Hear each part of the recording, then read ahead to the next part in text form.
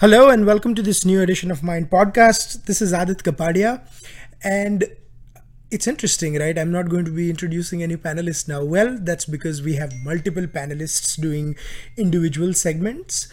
And I'm going to talk about that. So basically, this podcast is going to be all about the Lok Sabha elections in India. And it was a historic day. On May the 23rd, the results came out, and Prime Minister Narendra Modi came back with a historical mandate, with the BJP doing even better than their previous 282 number, and the BJP coming back with more than 300 seats. The NDA eventually had more than 350 seats, and the Congress party was significantly reduced to 52 seats. The left party stands completely wiped out as BJP made massive gains in Bengal. They have 5 seats from Tamil Nadu and Kerala, basically. The UPA got about 92 odd seats, and that's majorly because of the sweep they had in Tamil Nadu, where the Anna DMK NDA alliance only won 1 seat, and then in Kerala, where the UPA or the UDF won 19 out of 20 seats. But apart from that, it was slim pickings for them. Punjab was a little bit of a change. So basically, what we're going to do is we're going to have a 3-4 part discussion with different columnists. We're going to talk about the western part, the northern part, the southern part, and the eastern part of India, of course the central part of India as well, in different parts of the podcast. So stay tuned. I'm going to have multiple people joining me, and I'll keep introducing them as they're joining for that part. But I promise you, this will be the most in-depth analysis. We have the numbers, we have the winners. We're going to decipher what went right for the BJP, what went wrong for the Congress, who are the few MPs of BJP who people expected to win but did not win, and vice versa. Rahul Gandhi losing from Amethi. You do not want to miss the entire podcast. It's going to be a little longer than our normal, but hey, such mandates don't come every day, do they? So for that, we need to have a longer podcast. So stay tuned, people. And a little bit of a warning in public interest. I know there have been some issues with the audio, and trust me, we are fixing that in the episodes to come. The audio in this is going to be a little inconsistent. It's good for the most part, but we had 5 panelists in 5 different parts of the world joining in. A couple from US, many from India. So there is a little bit of differential there. So please bear with us. But I promise you, this is going to be a discussion you do not want to miss out. We had Neha Srivastava, Mohal Joshi, Kishor, Narayan, Pramod Kumar Buravalli, and the person who got his numbers absolutely right, Shwetank, Bhushan, joining us to discuss different parts of India. So here goes the discussion. So, like I promised, we kick things off in our 5-part mega podcast with 5 different panelists. In the first part, we're going to talk a little bit about the national picture and then the west of India, Gujarat, Rajasthan, Maharashtra, and then also a little bit about the central India, Madhya Pradesh, Chhattisgarh, all that. Then we'll talk about joining me on this part is fellow Mindmakers columnist, a statistical enthusiast, and political aficionado, Mohal Joshi. Thanks, Aadit. No, I have to give you this introduction because आज हम इसी की बात करने वाले. Then Pramod will be joining me for the South and East podcast, the Southeast and East. Kishor Narayan will do the South India. Shwetank Bhushan will be doing North India, and Neha Srivastava के साथ we are just focusing on UP because UP you have to look at it just by itself. So Mohal, without further ado, let's kick things off. What do we have in the national picture? I mean, we have BJP getting about 38.5% vote share, and NDA almost touching 46% vote share. From based on the information we have right now, the gain of BJP is about more 21 seats. They had 282 last time. They have 303, which is stupendous considering they've lost 10 in UP and they gave up 5 sitting MPs in Bihar and the gains they made in Northeast and Eastern. So let's talk a couple of minutes about the national picture before we go into the west of India.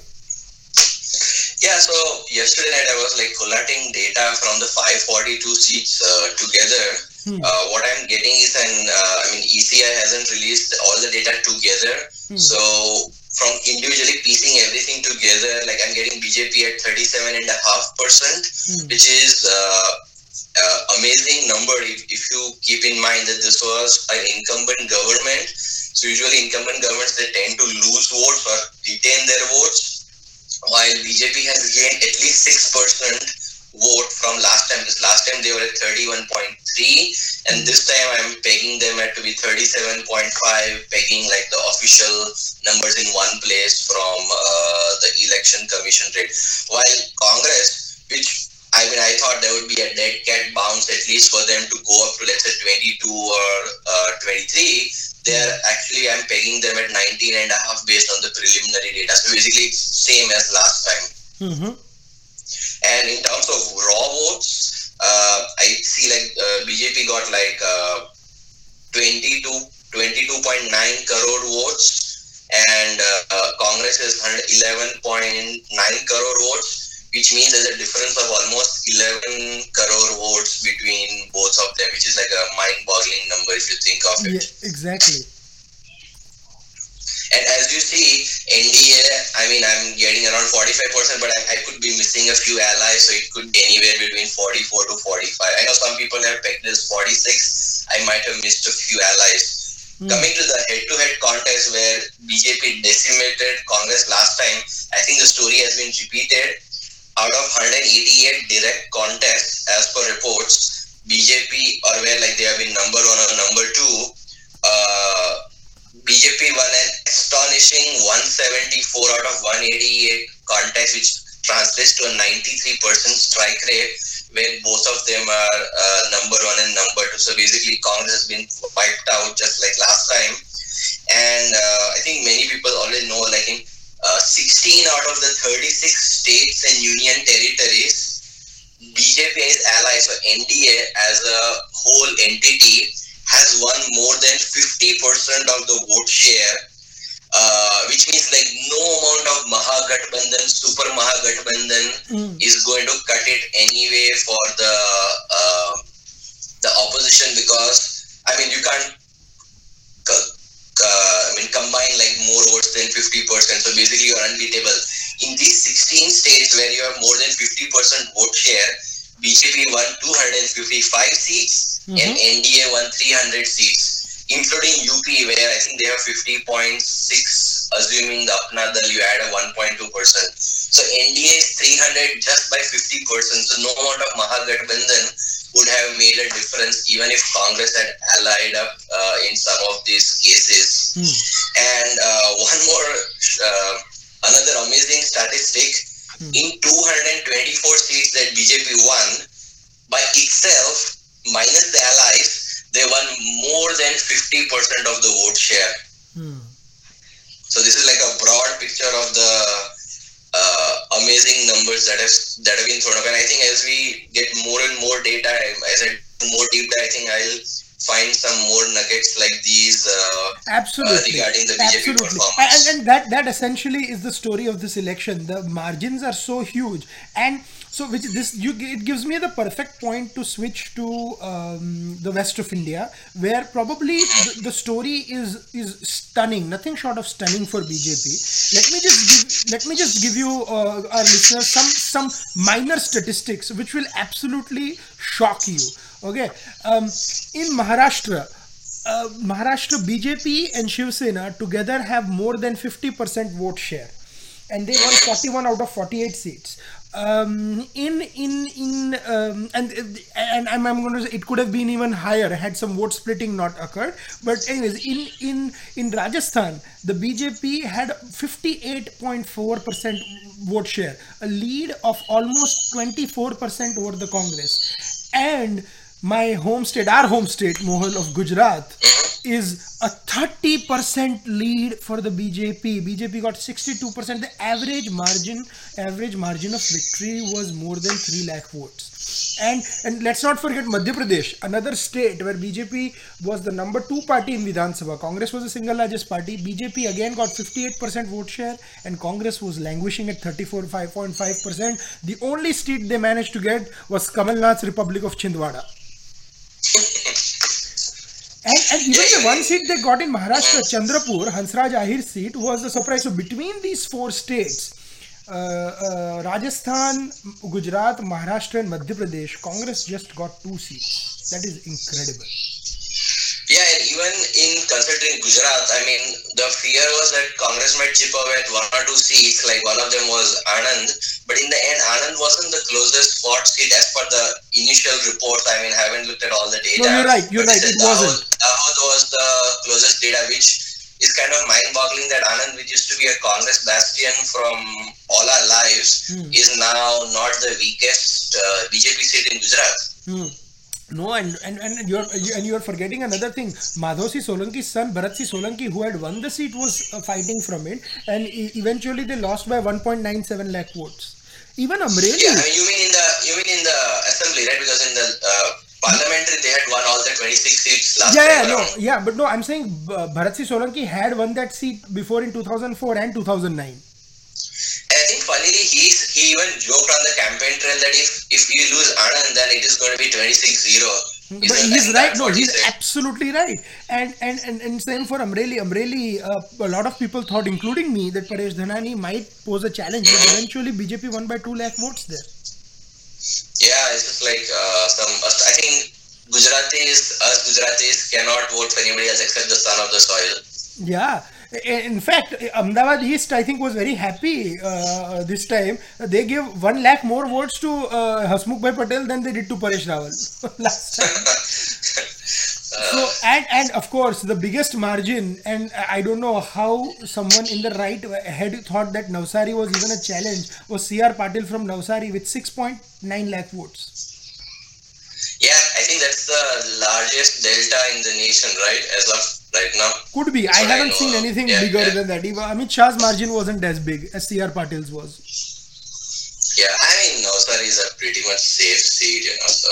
Exactly. So, but that was Gujarat basically. Average of 3.5 lakh, 3 to 3.3 lakh margin for 26 constituencies. The vote differential was about 80 to 81 lakhs between the BJP and Congress. I mean, a 30% gap. That is unbelievable, unseen in Gujarat's history. And one thing is, Vijay Bhai is still going to continue as the CM of Gujarat. I can assure you that. Yeah. So let's move from Gujarat to Rajasthan. Rajasthan was the. Do you want to give some few statistics on Rajasthan, Mohal? Yeah, I think in Rajasthan, like BJP was a distant second compared to Congress. After they lost the assembly elections, there was a fear that Congress could make several inroads into Rajasthan. I think if you collated the assembly seats up to the Vidhan Sabha to the parliamentary level, the report was that they could have won at least technically 12 seats, but there was a sea change since then. Still, the hope was, okay, maybe 21, 22 could be, maybe 28 to 23 was general consensus to get, but like they astonishingly won each and every seat, even like some tough ones like the Barmer seat. And the one good thing that BJP did was that they had Hanuman Beniwal on their own side, which helped him gain some additional votes. I mean, he did fight as an independent, from his RLP party. So basically, they were able to sweep all the 25 seats with 24 seats for BJP and 1 for Hanuman Beniwal. Interesting. So that's Rajasthan. Moving from Rajasthan, let's go to Madhya Pradesh. Madhya Pradesh was the biggest news, of course, was Jyotiraditya losing Guna. Guna has been a Congress stronghold for a long time, and Jyotiraditya lost by 1.5 lakh votes. I think, isn't that Congress never lost it since independence? Could well be. I can look it up quickly as we are discussing. But I mean, this is poetic justice, right? In 1984, when Vajpayee was fighting from Gwalior, Madhavrao Scindia was sent to Gwalior, and he lost. And then now you have Guna.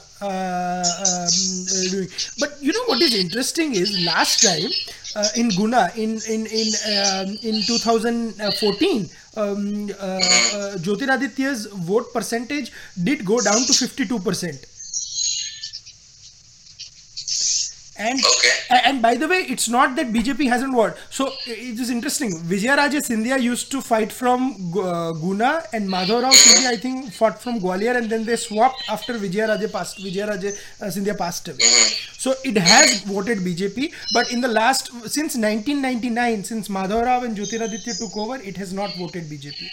So basically it was a Congress stronghold, as I said earlier, it was a Scindia stronghold. It was a Scindia stronghold like because 1967. because Yashodhara Raje Scindia still comes as an MLA from Shivpuri, which is a part of Guna constituency.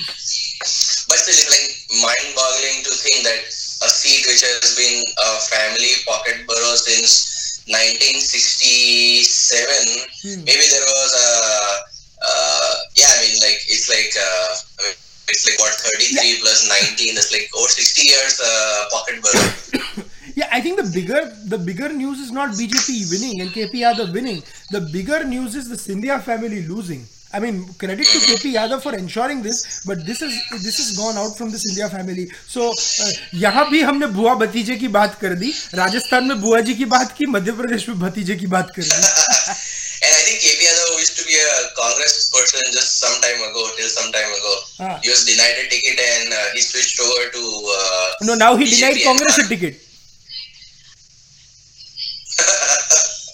So that's the situation in. And MP was a bit difficult because many people had forecasted that there was a lot of news articles being thrown by certain folks that okay, some of the tribal seats have seen increase in voting, so MP is going to be tough, and MP had very little voting last time compared to 2014, and the levels are similar to 2018 assembly elections. So Congress is going to make inroads in several seats across the state, but nothing of that sort came to bear, but actually the reverse happened. And same like Rajasthan, complete reversal where they were equal vote share. I think they were like 44 or 45%. I can't remember the numbers exactly, and now I said there was a huge 20 to 30% delta in Madhya Pradesh also.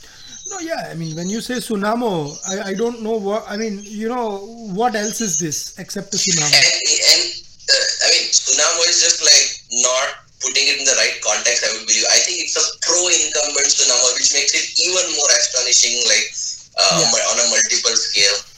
Absolutely, especially how it's connected and stuff like that. So good point raised there. So from Madhya Pradesh to Chhattisgarh, because Chhattisgarh Congress decisively won last time. Yeah. And this time BJP, the last time I think Congress got around 50-60% votes or something. This time the gap between Congress and BJP was 10%. BJP got another 50% votes, and BJP replaced all sitting MPs. Yeah, I think the percentage of seats which the Congress won in ML and Vidhan Sabha was probably like 60 to 70%. And now the BJP turned it around and even shockingly won a larger percentage, 9 out of 11, compared to the Vidhan Sabha, and then I think last time they won 10 seats and this time they won 9 seats, so which is like complete. But see, one thing is which needs to be highlighted. BJP, realizing the danger it was in Chhattisgarh, dropped all its MPs. I think this was also seen. I think we had a discussion last, if you remember, like how many MPs will be dropped. I still had at that time held out that there would be more than 100 MPs dropped, and I think it was the case. I think Giles Vernier, who does a lot of data dive, he still found that there were 117 MPs dropped, which is like 40% of sitting BJP MPs were dropped. Now, granted, some of them, like Shatrughan Sinha, went to other parties, and Kirti Azad, and some people changed their seats, and some people left the party at all, or they went the Bihar scenario where you had to accommodate 5 more allies. But still, you can easily say that dropping those 40 MPs removed some level of anti-incumbency all across the country, and then you allowed to ride on the Modi wave. So this made sure that the Modi wave was much larger than even that corner case where a sitting MP would be so unpopular that the Modi wave cannot overcome the anti-incumbency. Absolutely. And so we reserve the big for the last is Maharashtra. Congress? Okay. नहीं Congress तो end में Maharashtra पहले 48 seats. BJP and Sena sweeping Mumbai, sweeping Vidarbh, gains in Marathwada. NCP only won 4 seats. Parth Pawar lost Mawal. Supriya Sule did manage to win, and Congress only won 1, Chandrapur, Hansraj Ahir seat. They even lost Nanded. And Chandrapur was a shock too, because Chandrapur was considered to be a strong BJP seat. So had that not happened, it would have been, who knows. And then another seat, AIMIM won Aurangabad, which was a Sena stronghold, and the only reason they won it was because Harshvardhan Jadhav contested as an independent and got about 2.8 lakh votes, and they won it by like some few thousand votes. So I think they would have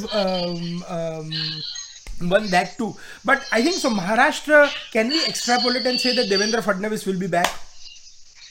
Oh yeah. I mean, even talking to few folks, I mean, they were happy with Fadnavis, but some of the folks, they were like not going to vote in the Lok Sabha because they were not like too happy with the choices and stuff. So like Fadnavis, I think, is a lock.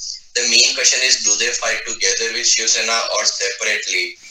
And coming to the seats, I think you had mentioned in your podcast with, I think, Ashish, and even I think some of your tweets, that BJP could very well win, I mean, the NDA could very well win more seats than last time, and which did happen, like they won 1 more seat. Also, like coming to, I think the loss around 2 seats, so one was the seat that you just mentioned, Aurangabad, and also the Amravati seat where independent Telugu actress, she won against the Shiv Sena sitting MP. So I think they lost out on a couple of seats, which I think they could have possibly won in the end. Absolutely. And that is the thing. So clearly a huge wave in Maharashtra, maybe Fadnavis going. But before we end the podcast, let's talk a little bit about the Congress, because we've discussed many times, if you take out Kerala, and by ending the podcast, I mean ending this part of the podcast, there are 4 more parts to follow.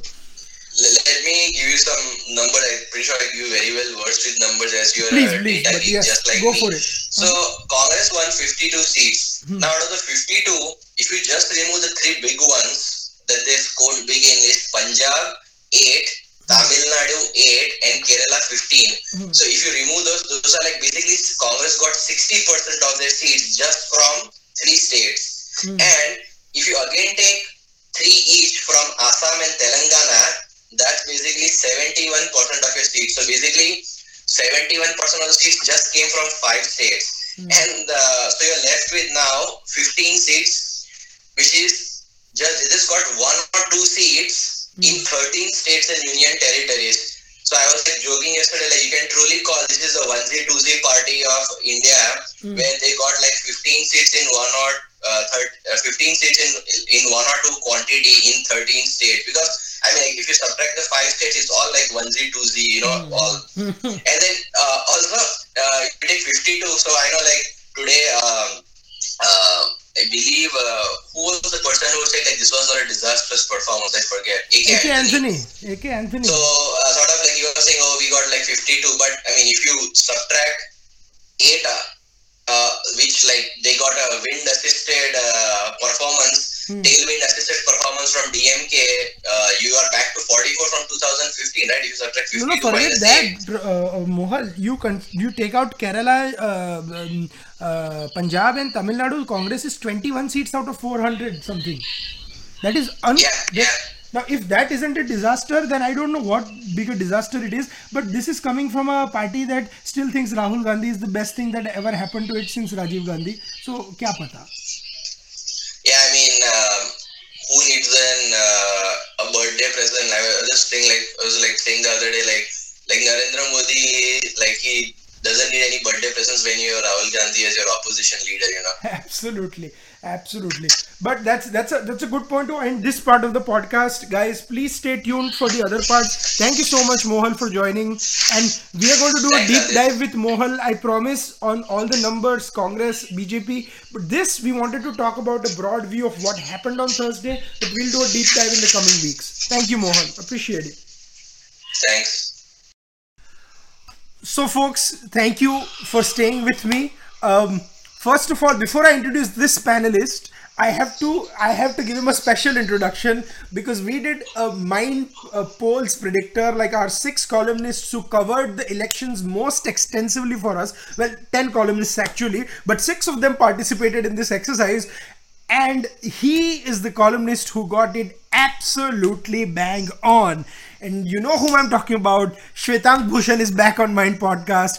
Congratulations, Thank you, Shwetank. Aadit. I'm so glad you Thank got you. it so close. Oh, it was overwhelming. No, I must tell you, I have never been happier to be short by 40 seats than I was.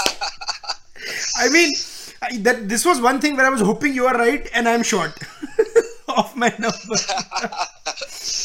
But right on the No, money. I was prepared. I did put my neck out. Absolutely. But, I You knew and Pradeep if Gupta are the anything only went two wrong, people who put their necks out on the numbers. Yeah. But Bihar was, absolutely amply clear this time. No. So before we get into that, let me tell our listeners what happened in Bihar. So the BJP fought in an alliance with JDU and Lok Janshakti Party. The BJP had 22 sitting MPs, but they only contested on 17 seats to accommodate JDU and LJP. And the result was JDU, LJP, and BJP won 39 out of the 40 seats, and the one remaining seat did not go to Lalu Prasad Yadav, but went to Indian National Congress. And this Shwetank will explain why that is significant. He already called that on his article. So the floor is yours, Shwetank. Bihar this time, as I've written extensively, that both the chemistry and mathematics both were on their side. The numbers were there if you go by caste and religion wise, and the momentum in Bihar was unprecedented. It was completely modified, as they say. There was, frenzy level popularity of Narendra Modi there, and then this very, very strong alliance. If you remember, I had said that I don't know about the strike rate of BJP and JDU, but LJP definitely will score 6 out of 6. BJP is 100% to 17 out of 17, and JDU is 16 out of 17, which is like a 94-95%. Exactly. So, and Kishanganj from day one, it was known that seat it's very difficult to win. And thankfully, it went to Congress's kitty. But this is stunning. Even Katihar they lost. Katihar was a fight, yeah. But this kind of momentum, This was a true if you wave. see, except Jahanabad, which I had called that it's tough fight, and I was hoping that BJP may lose this seat. JDU may lose this seat as well. But they won with around 1,700 votes or something. Rest all these seats, the average winning margin is around 2 lakhs. Unbelievable. Every seat. Unbelievable. And this time Ramvilas Paswan did not contest himself, no? He did not contest himself. He did not campaign as well. But, as he's called Mausam Vaigyanik, he knew the momentum there. And he had both BJP, JDU and Modi to ride on. And again, Ram Kripal Yadav beat Misa Bharti twice in a row from Pataliputra. And in Patna Sahib, to Ravi Shankar Prasad ne to pachhadi diya Shatrughan bhai ko 2.84 lakh votes. 4 lakh, almost 3,84,000 votes, yeah. 2,84,000 votes. And 2,84,000 votes, almost 3 lakh votes. और पछाड़ा तो इतना पछाड़ा कि this Shatrughan Sinha was already conciliatory in his message. Patna साहब से actually मैं भी खड़ा होता बीजेपी के सैंपल से तो मैं भी जीत। अरे आप तो वैसे भी जीत जाते। पटना साहिब में कोई भी खड़ा होता बीजेपी के टिकट से तो वो जीतता था। कोई भी जीत सकता था, but it's a stunning victory. But overall, do you think, if I was extrapolate this to 2020, because Bihar is one state that goes to polls next year in the state, do you think BJP and JDU are going to see a similar sort of sweep? If this alliance holds, yes. I think this alliance will hold, because I don't think none of them want to upset the apple cart in this time. See, a lot of people forget in 2009, JDU contested 25 seats and BJP 15. And JDU got 20 seats and BJP 12. Now in 2014 BJP won 22 and JDU 2. So abhi beech mein aake mil gaye where both are 17 and both are happy. No, Nitish Kumar is very unpredictable. So even if there is no reason, he switches sides. That's my only headache. Otherwise, if this alliance holds, then I don't think I believe that they'll repeat the same. That's what I feel. But so moving from, and the most worrying factor for RJD is that Lalu Yadav is still in jail, and unless he is out, I don't think that this party can revive. हाँ मतलब 0 seats तो no one even thought कि 0 आएगा तो पता नहीं I don't know what even with most aggressive numbers I had given them 36 but they crossed even that. हाँ मतलब जबरदस्त हो गया. So from there let's move to Jharkhand.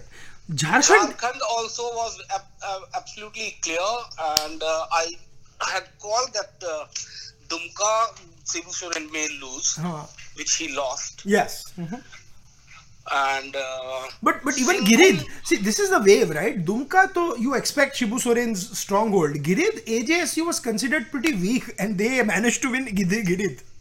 Because Girid is actually, everybody was saying that how come BJP can give Girid seat to anybody else because it is their bastion. Yeah.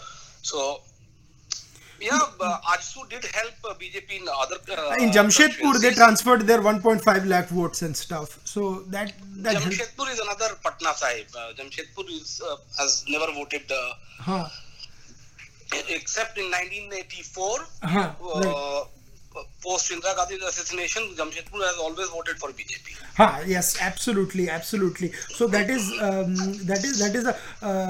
Oh, I'm sorry, I got it confused. I'm sorry, I meant Ranchi. In Ranchi, Ajsu had 1.4 lakh votes, and that went to BJP, and BJP won by 2.8 lakh votes this time. Right. Because so the sitting MP Ram Tahal Chaudhary was fighting as an independent. From Ajsu. That is why they gifted Giridih, which was their bastion, and BJP voters actually helped this guy to win. The Ajsu. So, but together, if you add their vote share, it was 55%, which is unbelievable. Ajsu and 53% in Bihar, 55% in Jharkhand. All places in the Hindi heartland, they have scored on an average 50 plus. Yes, absolutely, and I can proudly say Gujarat में तो 62 है. Who would thought? Gujarat में तुम पता नहीं कैसे 3 seat cut कर रहे थे, मैं तो वो समझ में नहीं आ रहा. नहीं, I'm telling you, I didn't know much. No, I'm telling you, the issue was there were 2 or 3 seats where BJP lost completely in the 2017 Vidhan Sabha, and those 2-3 seats we expected कि BJP has a very tough fight because Congress actually put up strong faces, but उसमें भी thankfully people voted differently in Vidhan Sabha. My joke is वहाँ पे it was Mr. Modi's vote. No, but Shwetank, my joke for those 2 seats is वहाँ पे BJP का margin कम हुआ, वहाँ पे सिर्फ 2 लाख वोट से जीते वो लोग. 2 लाख से जीते, कम से जीते. नहीं, I'll tell you why. Because Gujarat में the average margin is 3.5 lakh vote. That is splendid, huh? I'm telling you, if you multiply that times 26, the difference in vote is about 82 lakh votes. It is on another level. So, I mean, it's the same in Bihar. Bihar average margin is 2 lakh plus. 2 lakh plus. So this is amazing. This is amazing. We've never seen anything like this before. But we have to, for the sake of time, we have to cover up other states of North India. So we're going to talk a little bit about Himachal, Uttarakhand, Punjab and Delhi. Okay. So Himachal पहले बात करते हैं. If Gujarat was 62, Himachal was another thing. 69% vote share for BJP. Can you imagine? Himachal anyway was the parties were going for BJP, but this kind of unprecedented voting, nobody was expecting. And I'll tell you, BJP had a huge setback in Shimla because they only won by 3.2 lakh votes. The other seats they won by 4 lakh votes each. But then you have faces like Harish Rawat and all. No, Harish Rawat is in Uttarakhand, but in Himachal, Congress had Veerbhadra Singh, but Anurag Thakur was there in BJP. But Anurag Thakur last time in a Modi wave in 2014 only by 98,000 votes. This time he won by 3.99 lakh votes. And in Kangra, BJP dropped Shanta Kumar, who was a long time MP, but he won it by 1.7 lakhs. This time they won it by 4.8 lakh votes. Those are some... You see, 80% votes, almost 70% vote for BJP. That is unbelievable. Uttarakhand, Himachal was completely, totally Modi factor. So from Himachal, let's move to Uttarakhand parallelly, because we are running short of time, so I'm covering them too fast and then we'll go to Delhi. Uttarakhand was again 61% vote. Uttarakhand was interesting. BC Khanduri's son was standing on a Congress ticket and they still lost. Yeah. But no, he lost by 3 lakh votes. 3 lakh vote, that I didn't know. So मतलब उत्तराखंड में भी हर एक seat का margin 3 lakh 2 lakh 3 lakh 2 lakh ऐसे, मतलब there was not even a contest. Seat where I was expecting some fight.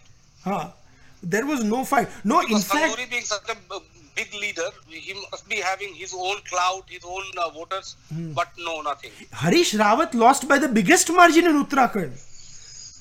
I mean, think about this. Harish Rawat had lost even last time with around 2.5-3 lakh. But this time he better. This time he did better by 3.3 lakh votes. So this is. I mean, years from now there are going to be books written just as case studies of this election.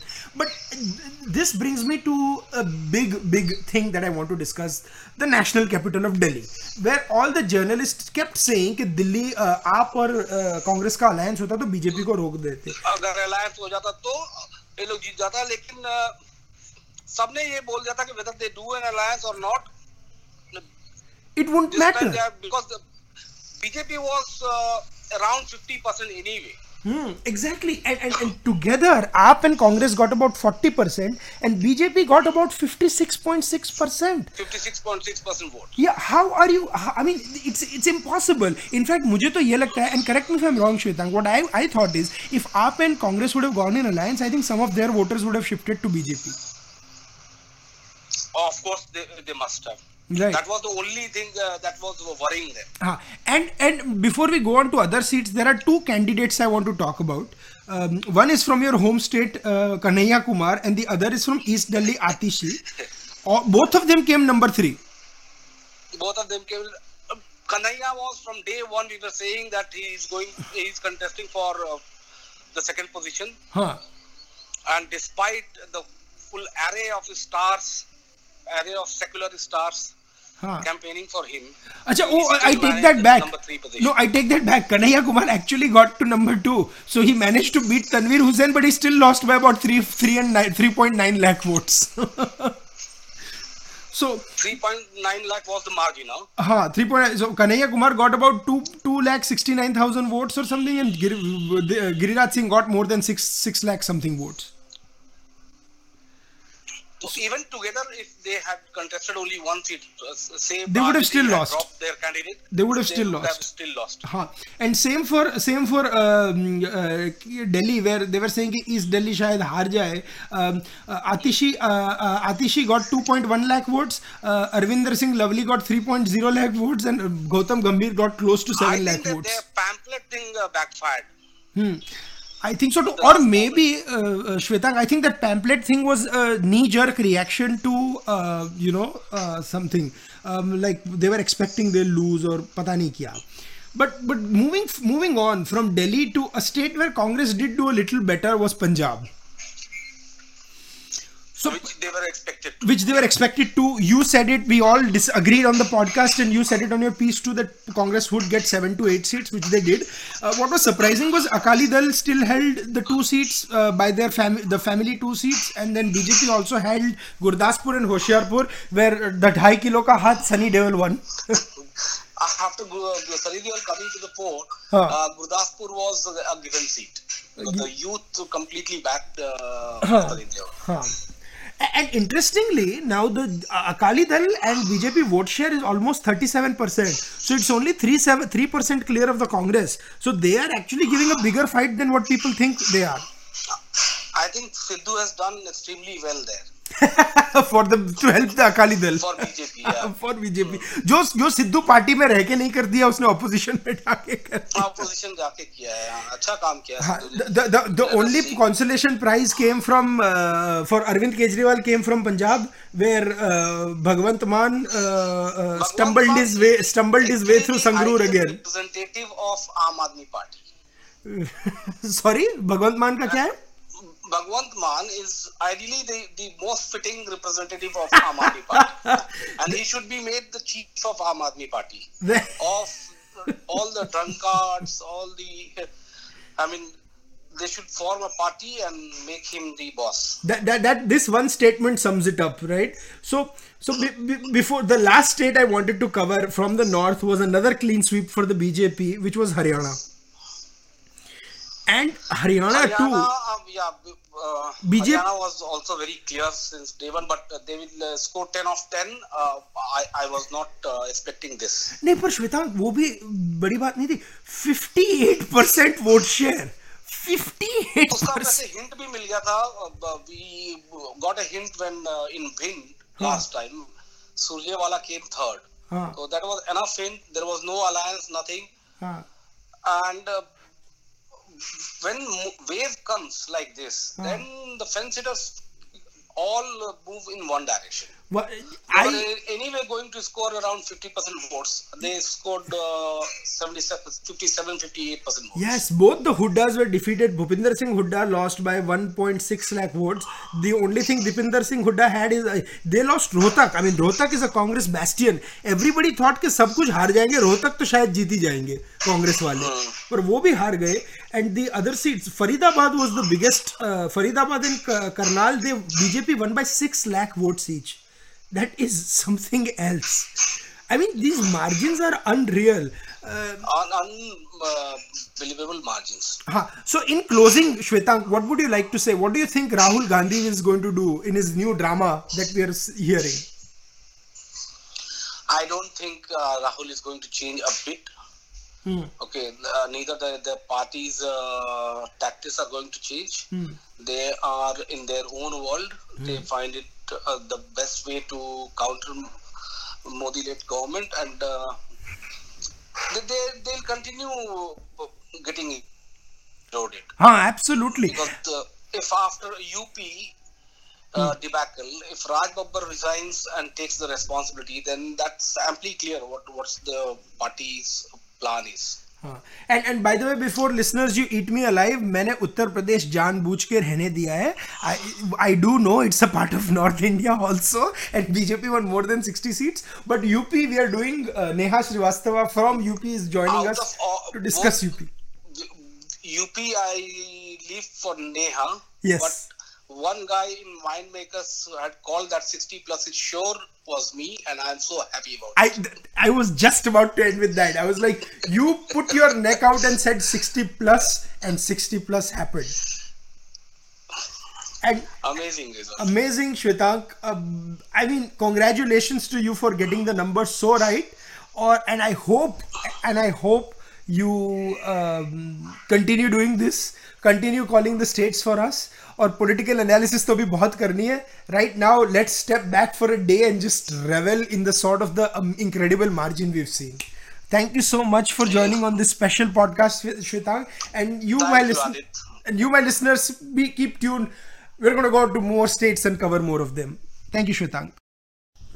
Hello. So in this part, as we have a whole separate section for Uttar Pradesh, or as Mulayam Singh ji calls it, Uttapade, we have to because we have to analyze it in detail. And I have got a voice from Uttar Pradesh who's articulate. She's studied all the numbers and is ready for you with all the information. So if you have any doubts about this, go bash her, not me.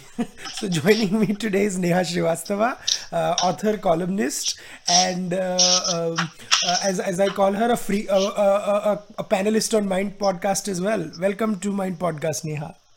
Hello, and thank you for calling me once again to discuss UP. It's my favorite subject. Acha, absolutely. Well, before we get into discussing your favorite subject, let's tell everyone what happened.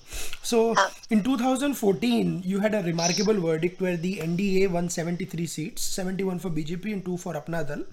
Samajwadi Party won 5 seats in their family pocket boroughs. Bahujan Samaj Party won big fat 0, and Indian National Congress won 2 seats, Raebareli and Amethi. What has changed this time is the BJP, I mean, and this is very important, let's not go by the seat count, but the NDA has won 64 seats, the Bahujan Samaj Party has won 10 seats, 1 for the Congress and 5 for the Samajwadi Party. But the key difference here is the vote share of the BJP has significantly gone up. It was 42.3% with Apna Dal, it was 43%. Now, along with Apna Dal, it has crossed 50%. For the NDA, the Bahujan Samaj Party and the Gathbandhan, so to speak, their vote share is around 37%, and the Congress's vote share is 6%. This is also a indicator that if you know about the whole hawa that was being spread, that if 3 of them got together, they would get more than the BJP. Well, if you add their arithmetic, it is still 7%, 6 to 7% less than the BJP. So this is the story of UP, and I have Neha with me to decode it in detail. So Neha, the floor is yours. What are your sort of key takeaways from this election? See, in many ways, I feel like this 62 in 2019 is definitely more significant than the 71 in 2014. And I'll immediately, at the very offset, one thing that is very clear is that there was Mahagathbandhan to deal with, right? Like there was caste arithmetic that we did not have before. In many seats, it was said that BJP won because the non-BJP vote got split between many parties. There was the Muslim vote that got split between BSP, SP and Congress. And then there was the solid vote bank that Mayawati had. So in many ways, they had significant vote share, but that didn't translate into seats because it was getting distributed. This time they got wiser and they decided to join forces, which was very cringeworthy for me personally, but okay, whatever works for them. And then second point was that 2014 was a wave election. And if you can ask people and they will tell you that many people who won themselves were not expecting to really win. A lot of MPs were brand new in their areas. They had no exposure. They had to even the population, but we just won because of Modi. So like it was not necessarily a electoral candidate election, but it was a Modi election. However, that becomes harder in 2019. In many ways, it was still, Modi was very strong component here, but there was double incumbency to be faced this time because we have a BJP government in UP, and we also have Modi has already been there for 2015. So you could see that there is almost double incumbency factor that should be playing. Like there is a fatigue after a while when one brand kind of, takes over so much. There is a brand fatigue that happens. So that was another challenge that you had to face. Third thing is that internal UP BJP nightmare. That has been a persistent problem for the past 15 years, and this was the first time again when we won state elections also. So this internal, the things that were happening, churning around internally, and one obvious thing was that there was a lack of clear leadership ever since Nath went national, and I'm not just meaning Home Ministry. Even before that, he was the president of BJP. So his focus on UP alone was reducing, and no clear successor was emerging. No, okay. Also, another big point I want to emphasize here is BJP. There is sort of also this thing that is said that there was anti-incumbency against the government and stuff, state government and whatnot. This was the first election that BJP had in UP after the remarkable win in 2017 state elections. And the trend sort of, I mean, there were obviously going to be a little bit of losses just by arithmetic purposes, especially in the places where Mayawati won, because the demographics were not adding up in BJP's favor. And they had won in 2014 in a couple of seats. I mean, let's take a Rampur for example. They had only won Rampur because of there was a split in votes. The minute the Mahagathbandhan got together and there was a Muslim consolidation behind Azam Khan, you knew what was going to happen. Exactly. So there are some seats where it's just impossible to win. So for BJP.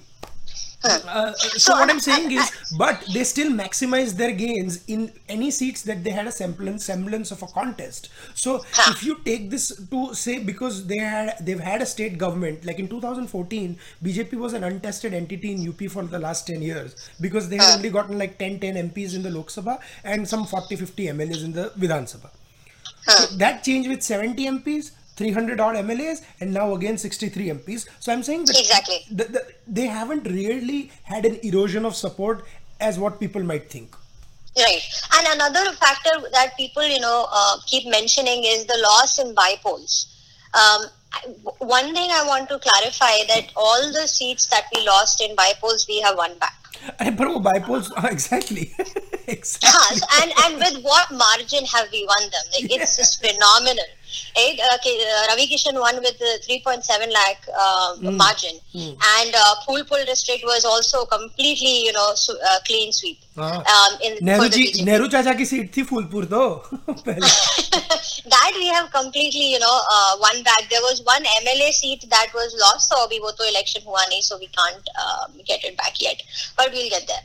Another important aspect that changed this time from 2014 is that for the first time we have a clear UP leader. BJP leader who is specifically for UP, much like Shivraj Singh Chauhan in MP and Raman Singh was in Chhattisgarh. So this time we have a face for UP BJP. Unlike, we didn't know whether Rajnath is here or there, or then there were a bunch of other faces that we were not clearly seeing. But this time we have a brand and we have a face. And what a face, right? So people have a very strange love-hate relationship with him all over social media, and that's so much fun to watch. Right. But aside from that, but if you look at the challenge that Yogi ji had to face, that also is his victory is impressive and massive. So one thing, for example, he was always considered to be an Eastern UP leader, and that too like a Gorakhpur leader. So one thing that he has asserted is that he indeed is an Eastern UP leader, and he's delivered it with solid margins. Every Eastern UP seat has come to us with a platter, like on a platter. It's just beautiful to watch. What is interesting is, I mean, and we'll talk about Amethi, guys. We haven't forgotten. In case you're wondering, कि हाय 5 minute हो गया अमेठी की बात क्यों नहीं की, वो तो करेंगे ही. What I thought was interesting was like people like Rita Bahuguna, who was in the ministry. She's been transported to the Lok Sabha. She got her father's old seat of Allahabad. And I mean, she won by 1.84 lakh votes. And I think if she stays with Allahabad or something, and she does work, I think that should be a short win for BJP every time. What is interesting? So do you see some sort of a reorientation in the ministry also now? Most likely it will happen, but I would rather not speculate. Okay, Neha, why do we exist on Mind Podcast? We exist only to speculate.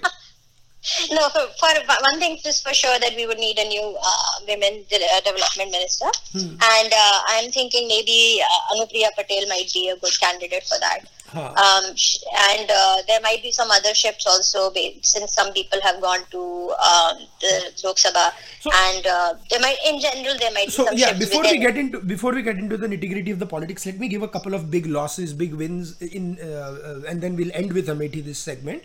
Like Badam was an interesting one where Dharmendra Yadav had last time won by 1.66 lakh votes, and Sanghamitra Maurya, the daughter of Kishor Prasad Maurya, she won the seat by 18,000 votes.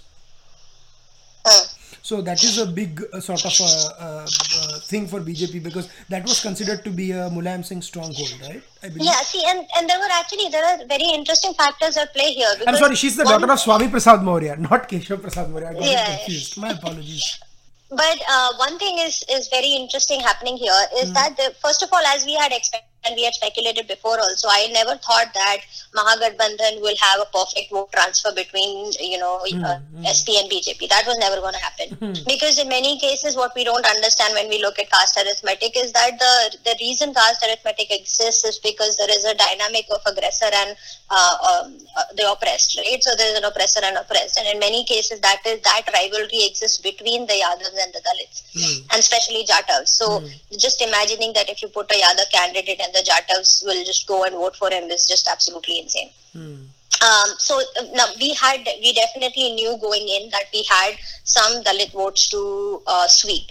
So in fact, Shri Krishna, there's a handle on Twitter who analyzed a couple of seats very interestingly, where he saw that the Yadav vote transferred to BSP completely smoothly if the candidate was Yadav. If BSP feeded a Yadav candidate, but the vice versa did not happen necessarily.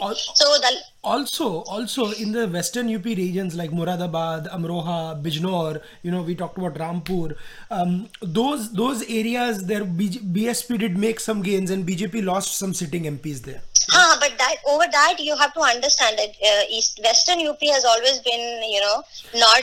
But that's also because of demographics, no? That's what I was trying to say. Exactly. It's never been a BJP territory, and it's been very tricky. But the reason we even won some seats over there, and we managed to lose only 9 in total, is because Yogi ji himself has done 100 plus rallies in just UP. The number of rallies he has done outnumber Rahul, Priyanka, Akhilesh, and Mayawati combined in Uttar Pradesh, right? He is insane in many ways. He's a very hard worker. Every seat that was up for grabs, he went at it in many, many ways. And also one very big important factor was that this election, law and order was an issue in UP. It was an election issue, and we won because of it, partly because not only because of the anti-Romeo squads was there and the criminal cleanliness drive that was all over the papers, but what people don't know is that 18,000 land mafia and criminals, their property was seized worth thousands of crores. One another huge win for BJP was Firozabad. Again, Kannauj, Firozabad, that comes in the Mulayam Singh stronghold, as does Badaun. So those 3 seats they won. As somebody, I was a little sad looking at the result of Ghazipur. Manoj Sinha had done some really good work, but again, the demographic ratio was so skewed in the favor of Mahagathbandhan. So Gunda like Afzal Ansari won on a BSP ticket. I'm sorry, there is no other way to call him out. He's the Gundas unfortunately have a very big stronghold, and it will take more than one election to clean them out, right? And Yogi is going at it in many ways. There's, as I mentioned, that there's a law and order issue, so most likely that Gunda will probably get arrested sometime in the future if he's lucky, I mean. And then there is also the development that he is doing, right? I recently got some numbers and they're just astounding. So ever since he got into power, since the last 2 years, PM housing scheme, for example, Akhilesh only gave 83,000 houses in 5 years. Yogi has already given 24 lakh in 2 years. Interesting. Electrification, like the electrification scheme, 31.73 new connections in 5 years by BSP. 47.75 lakh new connections in 5 years by SP, 1 crore in 2 years by BJP, by Yogi. And let's also remember what you talk about bypolls. Kairana was a seat that they were talking about when Tabassum Begum won in the bypolls. BJP won it back by 90,000 votes. Fatehpur Sikri, where Raj Babbar was standing, BJP won it by 4.95 lakh votes. That was unbelievable. No, but because I'll tell you why. Because as I mentioned previously, the Dalit votes are up for grabs. And how do you win them, right? Like, you're not a Dalit party. You're never going to be a Dalit party. So what else can you offer them? And you offer them development, and you offer them inclusive development. Like, it's not something that, you are getting because you're a Yadav, and it's not because you're a Jatav, that's why you're getting it, and because Maya is in power. You're getting it because you deserve to get it. And people notice these things, the attitude of the administration has changed. Number one. Second thing is, in the urban areas, a lot of development is happening. You have 15 new medical colleges, you have 3 AIIMS, you have 1 International Cancer Institute that's come up, the Rai Bareli AIIMS has come up, and most importantly, I feel like one aspect of UP people don't understand is that UP has always been a land of faith, right? And the focus on Ayodhya, Prayag, and Kashi, what that tells us that development and this development will not erase the civilizational identity in favor of a secular one or so-called Ganga Jamuni Tehzeeb. In fact, but it will actually bolster our civilizational identity, and that's what we saw happen in Kumbh. No, and before people outrage over Neha saying Ganga Jamni Tehzeeb, she happens to be from the same city where it's alleged the Ganga Jamni Tehzeeb wala's quote. So if she's saying something, please take it. She is a Lucknowi, a born and bred Lucknowi. Yeah, and as we say, Lucknowas basically laugh every time that is mentioned. But before we get into that, I don't want to get into that, but just the point I was trying to make is that when you grow in a way that you take your identity with you, it presents a very different image. So for example, I was going through Lucknow this time, and all over the city beautification is happening, and there are murals being painted. But it's important what murals are being painted, right? So Prayag was beautified in a magnificent way for partly there was the excuse was Kumbh, but it's also happening in every other city. And the artifacts that are being used that are being painted on the walls, they are not just random pretty things. They are culture signifiers. You have freedom fighters, you have the famous personalities, you have gods and goddesses. They're not shying away from asserting their civilizational identity, and that's what's most beautiful about all of this. And the transformation people are seeing, and that's what they rewarded for. The 9 seats that we are lamenting over, I am pretty sure, given 1 or 2 more elections, and now that Yogi ji is able to shift his focus on Western UP, different things have to be changed. I think this is my complete guess, I don't have any numbers for it, but I think we lost the Jat vote. You could be right, because I was just looking at the numbers of Bagpat and Muzaffarnagar. BJP won those 2 seats, but last time they had won it by, Bagpat, Muzaffarnagar last time Sanjeev Kumar Balian won it by 4 lakh votes. This time they only won by 6,500 votes. Bagpat too, the margin was 23,000 votes. And actually, I remember me and Neha wondering, Neha was saying we'll win, but my thing was it's too close to call. In the end, we were both proven correct. We did win, but in my defense, it was less than 1%, so I could not make an educated prediction on that. But I think I think it's important to understand that different parts of UP have different motivations going for them. So we have to understand what exactly is But I want to point out something. Sorry to interrupt, but I want to point out something. BJP may have lost the Jat vote, but in UP, but it seems like they have gained it in Haryana, because both the Huddas were gone. Exactly.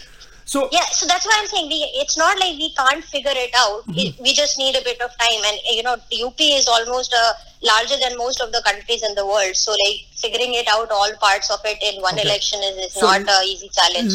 We reserve the best for the last. Let's talk about Amethi, the most stunning verdict ever. Before we talk about Amethi with enthusiasm, very sad news came in just before we were about to record the podcast. One of Smriti Irani's chief campaign aides, Surendra Pratap Singh, unfortunately was shot dead.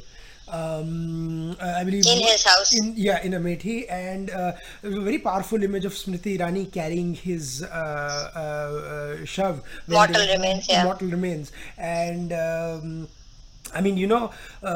I feel sad for it, but that for this to happen 3 days after a stunning victory. But Neha, let's quickly talk about this. In 2014, Smriti Irani lost by 1 lakh votes. She never gave up. She kept going.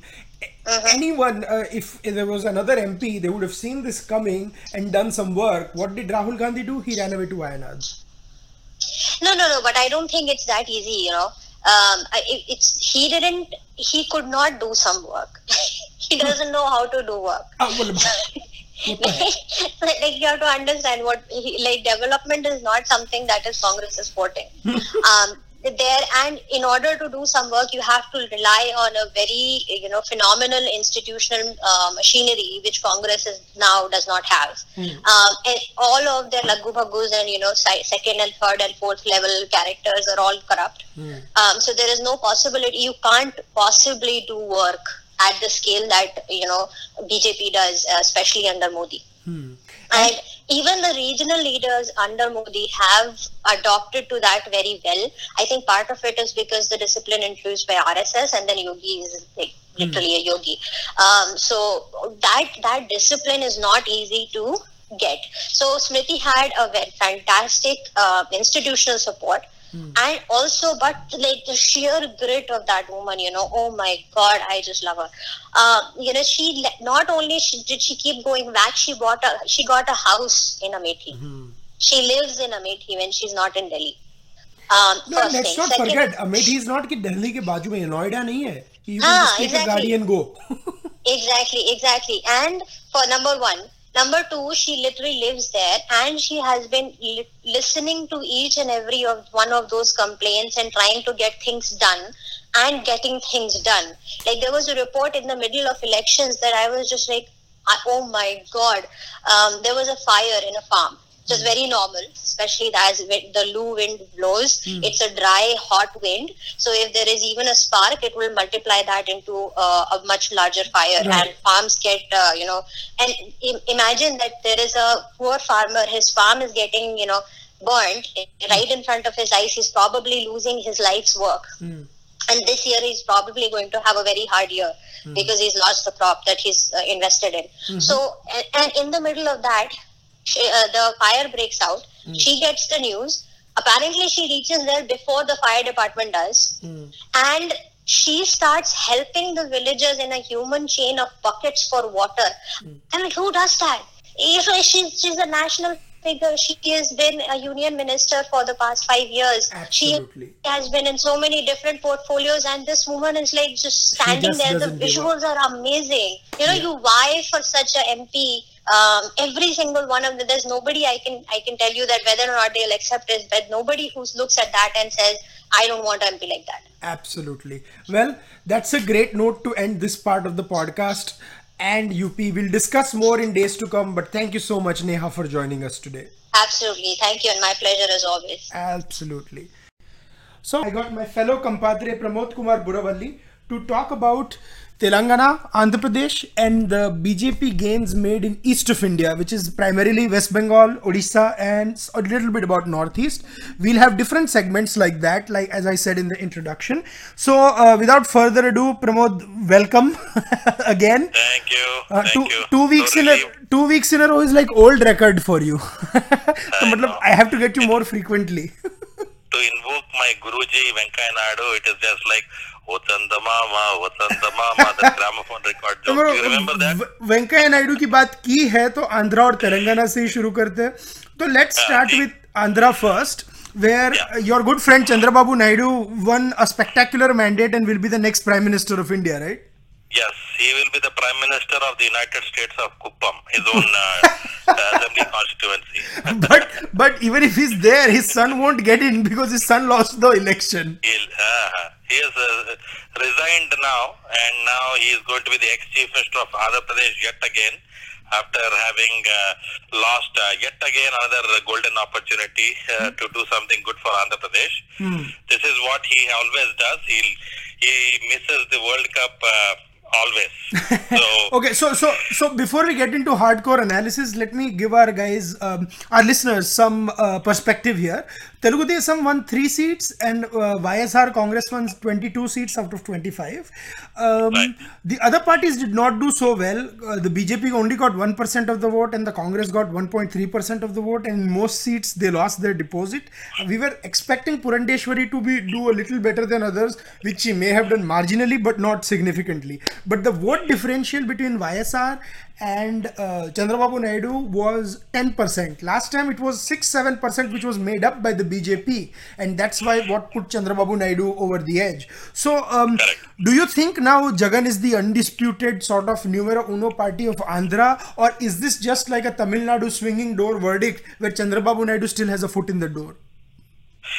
Well, look, YSRCP is a very mercurial new entrant, but their family is very susceptible. YS Jagan's grandfather got killed in a faction warfare in 98-99 time frame. YS Rajshekar Reddy, Jagan's father, died in a helicopter crash in 2009. His uncle YS Vivekananda Reddy was killed, or there is a ongoing investigation just about 2 months before the election, so about in 2019. So every 10 years, this YS family has a propensity to lose one major member of their family, and they have taken a lot of hits because of their involvement in faction politics.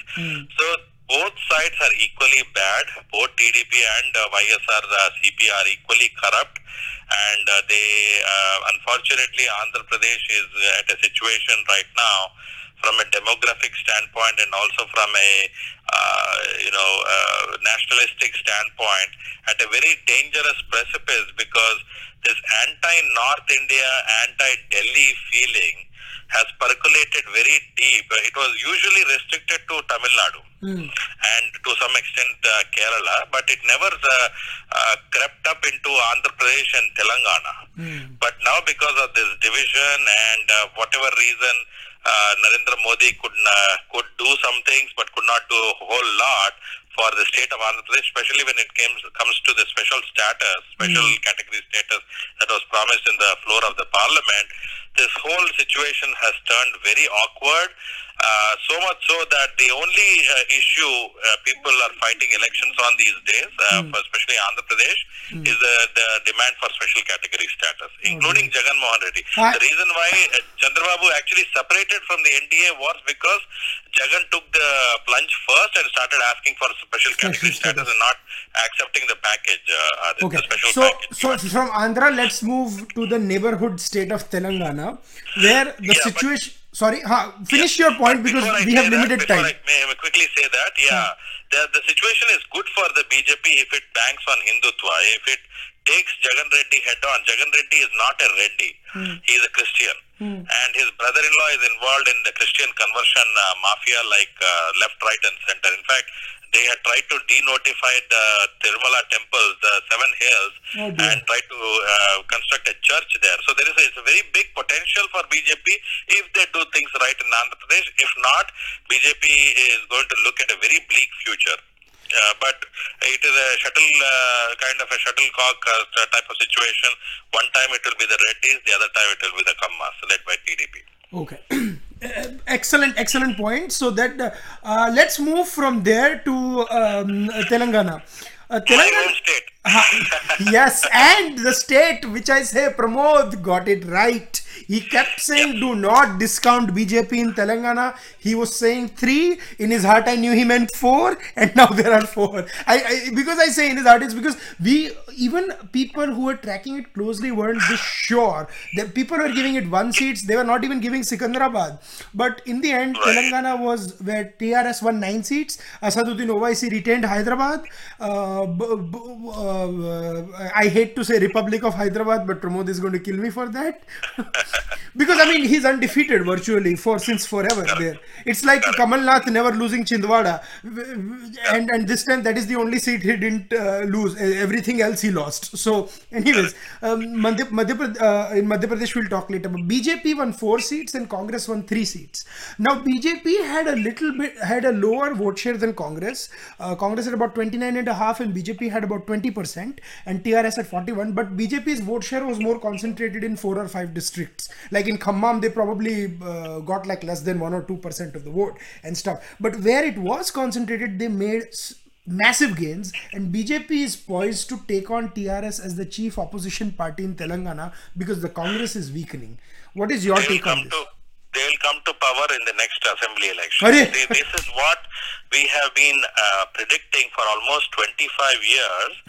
Even in the United States of Andhra Pradesh, Telangana If you remember, the only two MPs when they got elected in 1984, when they had 2 seats, one came from Telangana, the other one was from Gujarat. You remember that? Yes, indeed. That Mehsana and I forget the Telangana constituency. Karimnagar. That is Jangareddy. That is a traditional seat of the BJP because of the anti-Razakar, anti-Nizam feeling that continues to be there even today. The Razakars are now represented by All India Muslim Ittihad-ul Muslimin, AIMIM as it is called, led by Mr. Owaisi. And that feeling was continued over a period of time with the discriminatory policies against Hindus.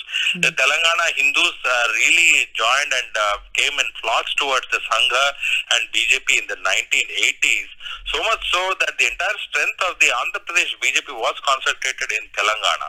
There was a leader called Narendra, who used to be called Tiger Narendra. He was representing Medak parliamentary constituency. A very dynamic and sort of a very charismatic kind of a personality. Baddam Balreddy, who recently passed away, both of them are no more. They were lions in their day, in the 80s and 90s, because if you remember, just like in Gujarat, Hyderabad used to have communal violence left, right and center. And I think Baddam Balreddy took on the OICs as in an election also.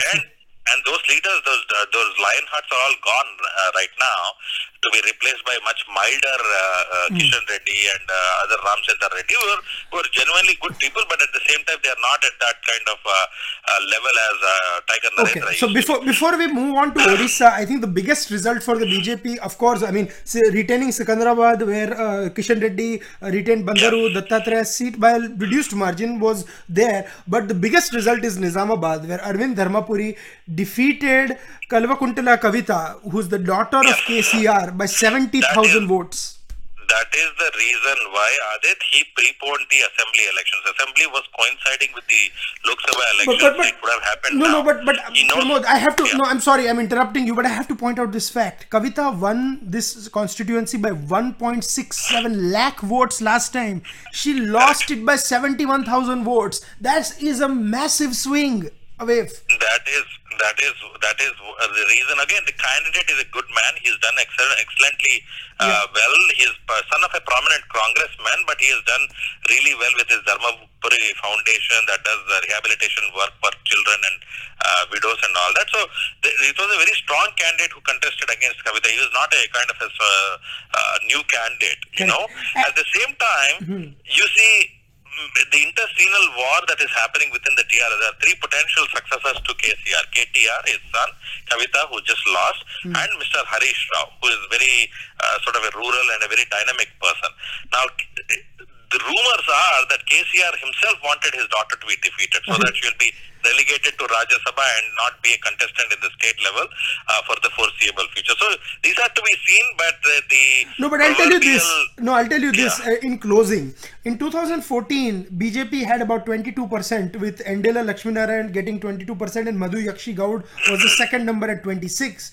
This time BJP leapfrogged from 21 to 45 and Mr. Gaud went to 6% for Congress and KCR went down to 38%. So what I'm saying is, this is why the BJP's 20% vote share is very significant.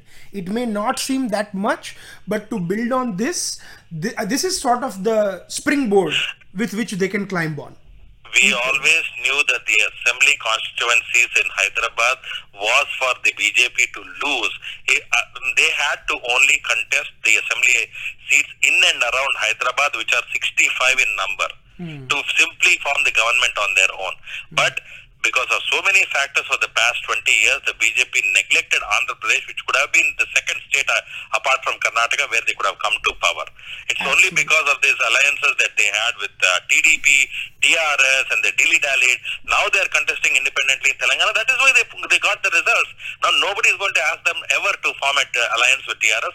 God forbid they do that and they'll kill themselves again by shooting themselves in the foot. Yeah, that's a good point. Now I have to move to the east, Pramod. I know you are passionate. बंद कर रहे हो, मेरा तेलंगाना बंद करा दिया. नहीं, आपके तेलंगाना के ऊपर सेपरेट पॉडकास्ट करेंगे, पर ये पूरे भारत के बारे में बात करनी है. सो आप हम मेरे भारत के बारे में बात कर रहे हो. Let us talk about Odisha. So, but where Naveen Patnaik is back as the CM of Odisha with more than 100 seats out of 140.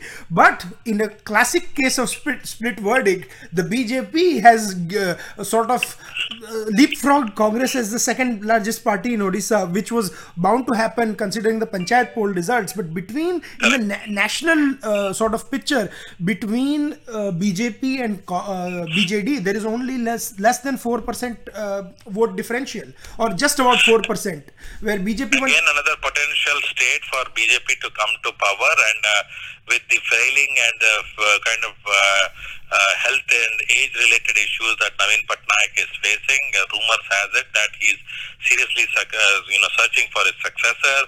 None from his family are forthcoming, so it's a very big problem. And no, let me point out, BJP won 8 seats in Odisha, BJD won 12 seats, and Congress won 1 seat. Perfect. BJP won in their, strongholds like Juvaloram won, and I think Sangeeta Kumari Singh, they also won from Bolangir, where they've had MLAs before and stuff. What was sad for me was to see Jai Panda lose Kendrapada, but a lot of people said that was expected because Naveen put everything he had in it. But there were a few very close contexts. Denakanal, Rudranarayan Pani felt only short by 30,000 votes, and the spokesperson of BJP, Sambit Patra in Puri, gave Pinaki Mishra a huge fight and lost by like 11,000 votes or something. So correct. And that is a traditional 9.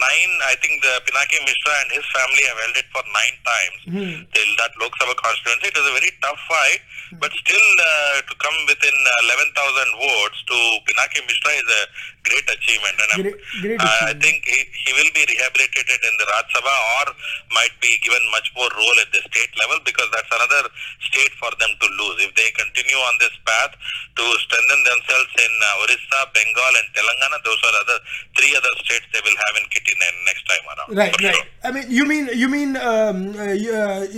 mean for Sambit Patra. Sambit Patra and even Jai Panda probably will be accommodated in the Rajya Sabha.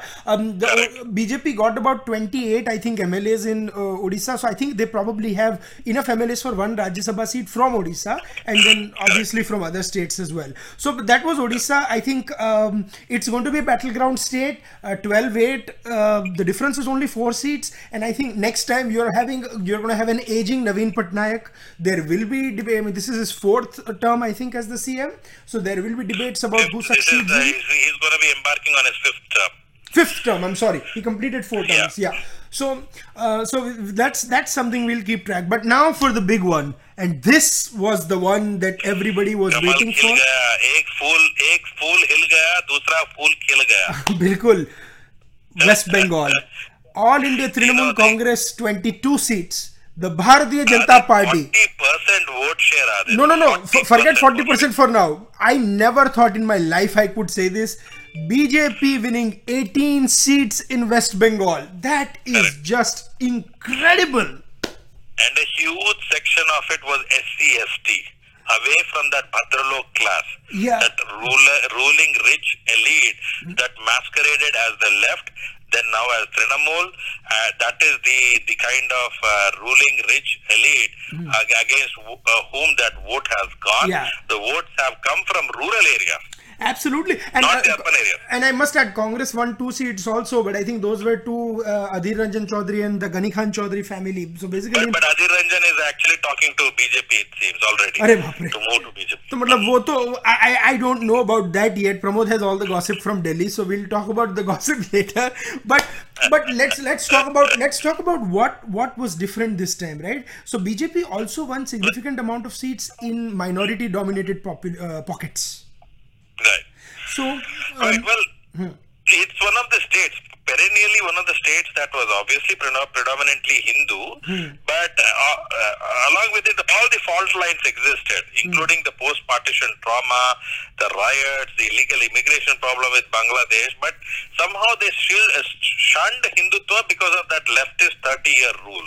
Otherwise, Bengal was always a good candidate for a strong BJP presence because the founder himself, Shama Prasad Mukherjee, was from Bengal. No, but the fountainhead. And look at the margins. So Alipurdar's BJP was supposed to do well, but they won by 2.44 lakh votes, right? Munmun Sen, who was a sitting MP, the Betty Munmun Sen, who was a sitting MP from Bankura, she moved from Bankura to Asansol. So Bankura BJP won by 1.74 lakh votes. She moved to Asansol. Asansol BJP won by 1.97 lakh votes. So it's even bigger margin. Well, it is. We have to go down to the granular level. But what I am getting right now, Adit, is the polarization, not just on the religious lines, but the STs, especially in North Bengal. The constituencies you mentioned, Alipurdar, Coach Bihar, Jalpaiguri are heavy ST constituencies, as well as the western parts, Chargram. What is that? Bardhaman, that Durgapur belt. That belt is completely SC. Bardhaman, SS Aluwalia one from Bardhaman, Durgapur. That is a tribal belt, extension of that Bihar Jharkhand belt, entirely voted for BJP. Ground level reports are stating that some of the left parties indirectly also wanted Trinamool to lose, so they transferred their left votes en bloc to the BJP. It is the first time it has happened. Either that, or even in some cases, people thought that the left was not even in the picture, so might as well vote for the BJP, who they saw as a credible alternative. But there is a 22% vote shift away from the left. See, you see, left share was 43, 34 and 7 percentile, decreasing all the while from I'd say 2009, 14 and 19. Okay. But look at BJP inversely, wherever left has lost, BJP has gained, which is 6%, 17 and now directly at 40%. Correct. There is no way she can sustain this and she'll lose the next assembly elections. The BJP, all it has to do is find one or two strong leaders to nurture. The best quote of the elections, which one of my friends told me, came from Chandan Mitra, who was in the Trinamool Congress, who was in the BJP, is now in the Trinamool Congress. I think even he got confused when he was saying, but he called BJP the government in waiting in West Bengal, and that was significant.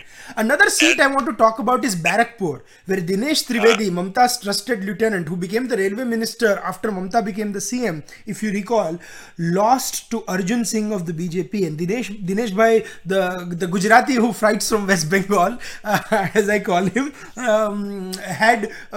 has won that seat quite a few times. So for BJP to win that seat, that's a big thing. That's a big thing. Well, this was meant to happen because BJP, for whatever reason, kept that part of Hindutva in a very subtle manner. The BJP Hinduism in Bengal was always a little bit of subtle Durga Puja, Durga Pandals, and more on the intellectual side. This time they went mass. They completely took that. And a couple of fascinating ones were Maldaha Uttar, which is a significant populations of the Hindu-Muslim population. Mausam Noor was a sitting MP. BJP's Khagen Murmu won by 84,000 votes. And Malda Dakshin, BJP lost to Congress, but they only lost by 8,000 votes. So this is unreal what we saw. And remember, the difference between the BJP and the Trinamool Congress is only 3%. And that 3% exists, Pramod, because in the Kolkata and the Kolkata South, the South 24 Paraganas and the North 24 Paraganas, those are Mamata's strongholds. The Trinamool margins were huge. So I think if you split it up by assembly constituencies, I think we are looking at a far closer verdict than what we saw in the Lok Sabha. And 11 women won. Out of 42, 11 to 25% of the net votes, net candidates who won went to women. And women are generally a natural constituency for the BJP, especially even Muslim women. That's a silent, that's another analysis I hope Mind will embark on, Aadit, under your leadership, which is to understand what has influenced this silent women vote, especially from the Muslim community. Absolutely. Because this is unbelievable, that 40%, No, I have to, I hate to move on, but we have to go from West Bengal to Assam. And Assam मेरा पूरा रसगुल्ला खाने दो पहले पूरा अच्छा नहीं वो आप पहले वो डिसाइड करो who does rasgulla belong to, Odisha or West Bengal, because we talked more. I think it is Odisha, but Bengalis and Odisha can अरे हो गया. But no, hold your thought for a couple of seconds. I'm coming to Assam. Hold your thought. So Assam was another surprise, good, pleasant surprise if you are a BJP supporter. BJP along with, in alliance with AGP, I think won 10 seats in Assam. And that is all credit to Himanta Biswa Sharma. Absolutely. The man was the biggest mass leader that Congress had. They lost him. Now BJP gave him the complete responsibility of the 25 seats, and I'm pretty sure he will be given the responsibility of Bengal and Orissa also. That man is an absolute juggernaut. The way he has mobilized the vote share, even in Arunachal Pradesh, which is heading towards a full BJP government. If you notice, the assembly elections are there. And the opposition there, JDU, has also pledged support to KC Tyagi. Already said that they themselves were surprised they got 7 seats. Honey, I was surprised that JDU exists in Arunachal Pradesh. So the good thing is that the NRC issue, which was a little bit of a confusing scenario, whether the BJP was again, some part of the confusion came in from the BJP itself, whether they meant all illegal immigrants should be driven out or sent back to Bangladesh, which includes Hindus, or do the Hindus get an exception because if they go back, they will be persecuted because of the changed citizenship law. I think in the last 2 months, fortunately, Rajnath Singh and Kiran Rijiju, both from the Home Ministry and in tandem with Himanta Biswa Sharma, they penetrated the messaging to the ground level to mention that even though the illegals will be gone after the NRC is fully declared and the numbers will be finalized and the 4 or 5 million that are illegal are clearly asked to leave, the Hindus will still get an option to come back and or stay back because they are automatically eligible as persecuted Hindus to be part of India. So it's a very subtle messaging that has gone at the ground level. Otherwise, I really expected Assam to be lost to the BJP because of that confusion with NRC. No, but there is certainly a message that has gone, and the BJP won 9 seats, and one went to the independent, one went to AIUDF, also 9 seats, I'm sorry, I stand corrected, one went to an independent, 3 to Congress, and 1 to the Badruddin Ajmal's party. And BJP had 36% vote, and AGP, Assam Gana Parishad, had 8.23, so together they had about 44% of the vote, clearly the more dominant formation in the state. Very interestingly, Silchar, which was Sushmita Dev's seat, BJP wrested that back from the Congress. So last time I think BJP won 7, so 9 is a significant one, and we have to see how it pans out. But I also want to spend a little bit of time talking about the states in the northeastern states. So Arunachal, you said, I mean, Kiran Rijiju won by 1.7 lakh votes in a stupendous victory, and Tapir Gao and Arunachal East and West, so they retained those things. But even the inroads that NDA has managed in Meghalaya, and where the NPP, Agatha Sangma, who's in alliance with she's P.A. Sangma's daughter, she won her seat, she won Turo, and in same in Manipur as well. So it's interesting that BJP won a seat, outer Manipur inner Manipur in there, and the other seat BJP is this challenger to NPF. So inner Manipur, I think last I saw BJP's candidate was leading. I don't know what they. No, they won. Rajkumar Ranjan Singh won by 17,000 votes. They won, okay, against that another Kishor Singh or Kishor Singh of the Congress. Yes. Then see, either way, BJP is playing a very smart game. Either you win or one of the local regional parties wins. Wherever they can, especially in Tripura, the resurgent Congress under that prince of that Tripura state was looking to try to make some inroads, but they've held on to both the seats because of pragmatic alliances. That Tripura local tribal party, right? I think IDPP or something. Correct. They were actually on the verge of separation, but again Himanta Biswa Sharma reeled them back in. IDP, but look at Tripura's margins, Pramod. BJP won by 2 lakh votes in one seat and 3.1 lakh votes in the other seat. That is amazing. That is a testimony to the local governance. A new government, a new young man has taken the helm, and my happiness is unbelievable level right now because the left is gone forever. Left is gone forever from Bengal, Tripura and Kerala. And before we let you go, Pramod, now only in Tamil Nadu, Adit. Can you believe it? I was shocked. I was so sad to see CP Radhakrishnan at Coimbatore. But Pramod, Tamil Nadu, we are discussing with Kishor in the second part. But I thank you so much for joining me for this part of the podcast. And thank you, Namo Namaha. And we'll be, guys, stay tuned. This is going to be Bonanza podcast. You don't want to miss any of it. Thank you, Pramod. Thank you. So, you know how in part 2, now we are going to talk about the 3 southern states of Kerala, Karnataka, Tamil Nadu, also Puducherry, the union territory right next to it. And to discuss that, I have with me a Mindmakers columnist and a number cruncher just like Mohal and I and Shwetank and all of us basically, Kishor Narayan. Kishor, how are you? I'm good, Aadit. How are you doing? Excellent, excellent. So now that the results are in, everybody, all our nerves have calmed down. I guess time to go into the nitty-gritties. Indeed, yeah. So let's start. हमने राहुल गांधी की तो बहुत band बजा दी. So let's start with the 2 states where the Congress did well. फिर उनकी band बजाते हैं. And my Tamil friends don't slaughter me for introducing Tamil Nadu in Hindi. So that was completely unplanned. But the only place where sort of Congress kept saying how 2004 exit polls got it wrong. Well, the only state which repeated a 2004 type verdict was Tamil Nadu.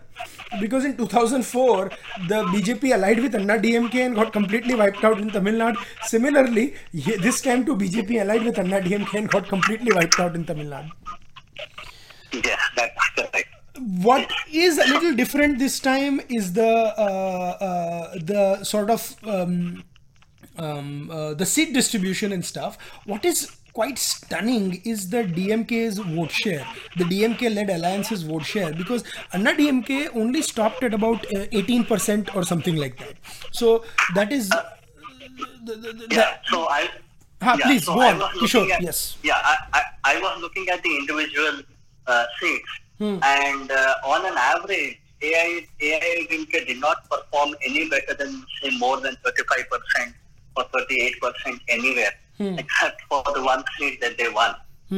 Otherwise, they were always in the range of 31 to 35, 37 in that range. But the DMK alliance, they had stupendous margins. So they were always in the 45 plus, sometimes even up to 60 plus range. So the gap itself was very telling. And there were multiple factors, and all of them seem to have worked extremely well in favor of the UPA alliance. And yeah, I mean, we have already spoken about it, we have already written about it prior to the election as well. But then some of the factors were that we had double power vacuum in the state itself after the demise of both Karunanidhi and Jayalalitha. And both the parties had to find their feet and move forward. But then more important than that was the double anti-incumbency. One anti-incumbency at the state level and the other one at the central level. Remember, Modi is the least favored prime minister among all states in the 2 southern states. The deep south, that's the new term now, right? More like an alt-right. The deep south is a new term people keep using. So in the next 5 years, we may hear deep south being used multiple times. So coming back to the point I was making, the double anti-incumbency actually was something that even BJP and Anna DMK did not expect to be at that magnitude. And they thought that we will have arithmetic working in our favor. So even if vote transferability happens decently well enough, we should be in the 45, 46 range, and we should be in a good position in at least close to 10 seats. Unfortunately, that did not happen. But in addition, there was also the vote katwa factor for DMK. I mean, ADMK hoped that Kamal Hassan's Makkal Niji Mayam MNM, would actually eat up into DMK. But at the most, Kamal Hassan's party did not take more than, say, 4 to 5 to 6% in various constituencies. So that again was a calculated gamble, but it didn't work out for ADMK. True. Similarly, the other most important thing that the localites were actually more interested in was the simultaneous spy polls that happened. Correct. Remember when the party kind of virtually split in the middle between the O Pannirselvam camp and E Palaniswamy camp, there were multiple MLAs who had been disqualified by the Madras High Court, and because of that, again, by polls had to be conducted. And of the 22, the Anna DMK had to win at least 6 to stay in power. Otherwise, they would have lost the majority, right. And the opposition DMK would have come back to power. Luckily, in among those 22, ADMK managed to grab 9. And that way they are comfortably placed now in a 234-member assembly. What was incredible was also the margins of victory. I mean, DMK won with insane margins against Anna DMK. As somebody who wanted to see CP Radhakrishnan from Coimbatore, seeing him lose by such a big margin, that was sort of 1.7 lakh votes, because there the Anna DMK and BJP together had 6 lakh votes, but all the Anna DMK votes went to the CPIM candidate. Absolutely. And that was my next point that I wanted to bring in. Even the high seats like Coimbatore, like Dharmapuri, yes. PMK, Andumani Ramadas keeps contesting and keeps winning day in, day out. Even these seats, the vote share was hardly 25 to 30% for both in Coimbatore and in Dharmapuri. It goes to show the kind of anger look at Karur, like where M. Thambidurai was standing. Karur, they lost by 4.2 lakh votes. That is stunning. Staggering differences. You are right. Yeah. Yeah, and M. Thambidurai is a veteran. He was in the outgoing Lok Sabha. He was a deputy speaker. In fact, I thought if AIDMK was going to win one seat, probably they would win Karur. So this is even that Karthi Chidambaram won by 3 lakh votes. Yes, indeed. So H. Raja actually, he managed to get only about 24-25% of the vote, of the polled votes.